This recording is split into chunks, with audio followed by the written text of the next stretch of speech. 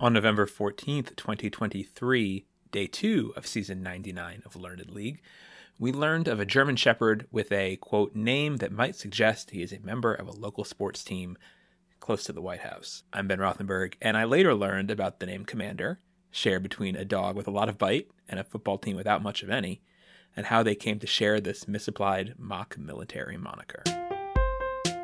2-year-old Commander Biden was not the first Biden dog to be banished from the White House after multiple bite incidents.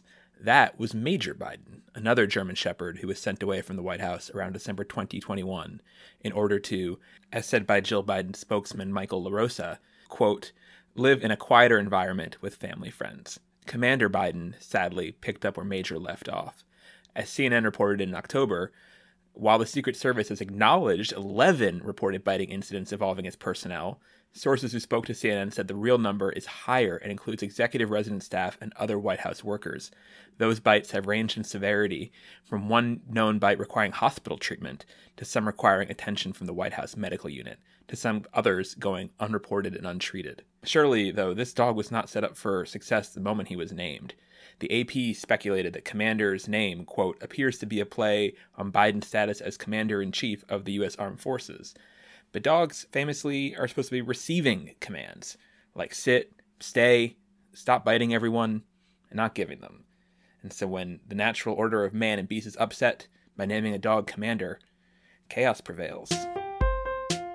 Commander as a name for a football player isn't much better, but it is at least generally considered pretty unproblematic compared to what the team's players had been called for nearly a century. From 1933, when the team was still in Boston, through its move to Washington in 1937, until 2020, the team was still known by a name that everybody, myself included, had avoided saying for years.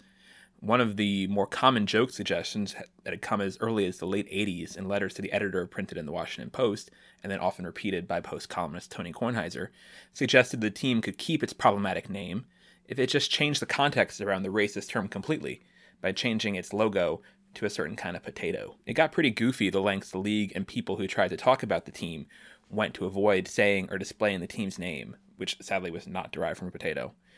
There would frequently be lines of official league merchandise available in NFL stores where it would have all the team's names in big letters across the front of, say, a sweatshirt.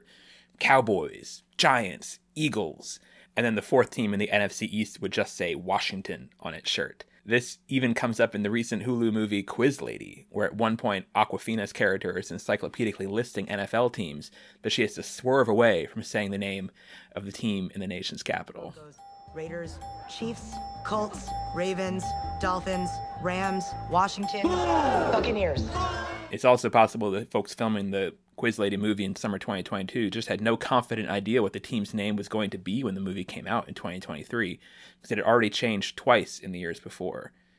Team owner Dan Snyder, one of the most widely reviled owners in all of pro sports, had told USA Today in 2013 to put it in all caps that he would never change the team name away from its long-standing racist moniker. But by 2020, under pressure from sponsors and the league, after a summer of reckoning with many racial issues in America, the name was finally considered untenable, and the team's name was removed, instead to be addressed with the placeholder name of the Washington football team. Football team was an amusingly generic name for a football team, but it was borrowing from the prevailing trend of punting on the name question that had taken over another North American sports league. In Major League Soccer, the 13 most recent new teams added to the league haven't had any traditional mascot name attached to them. Instead, they appropriate European soccer culture. They're just called city name FC for football club, or sometimes SC or CF for the French term Club de Foot, or the Spanish term Club de Football in Montreal and Miami, respectively.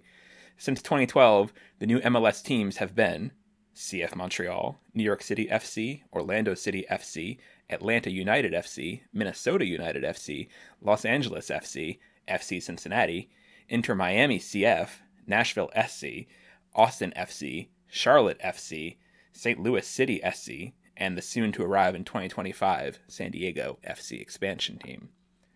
With that soccer momentum in mind, football team probably could have worked as the long-term name for the Washington squad, but embattled owner Dan Snyder and the rest of the organization wanted to move on from that.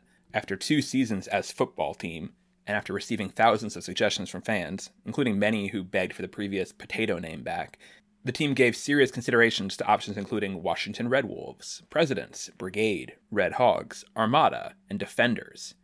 The team announced the new name of Commanders in February 2022, saying they wanted to incorporate the military into the team name because of its connection to the nation's capital. But this bland, generic name was not popular, and the obvious subversive nickname of the Washington Commies sadly didn't catch on at all.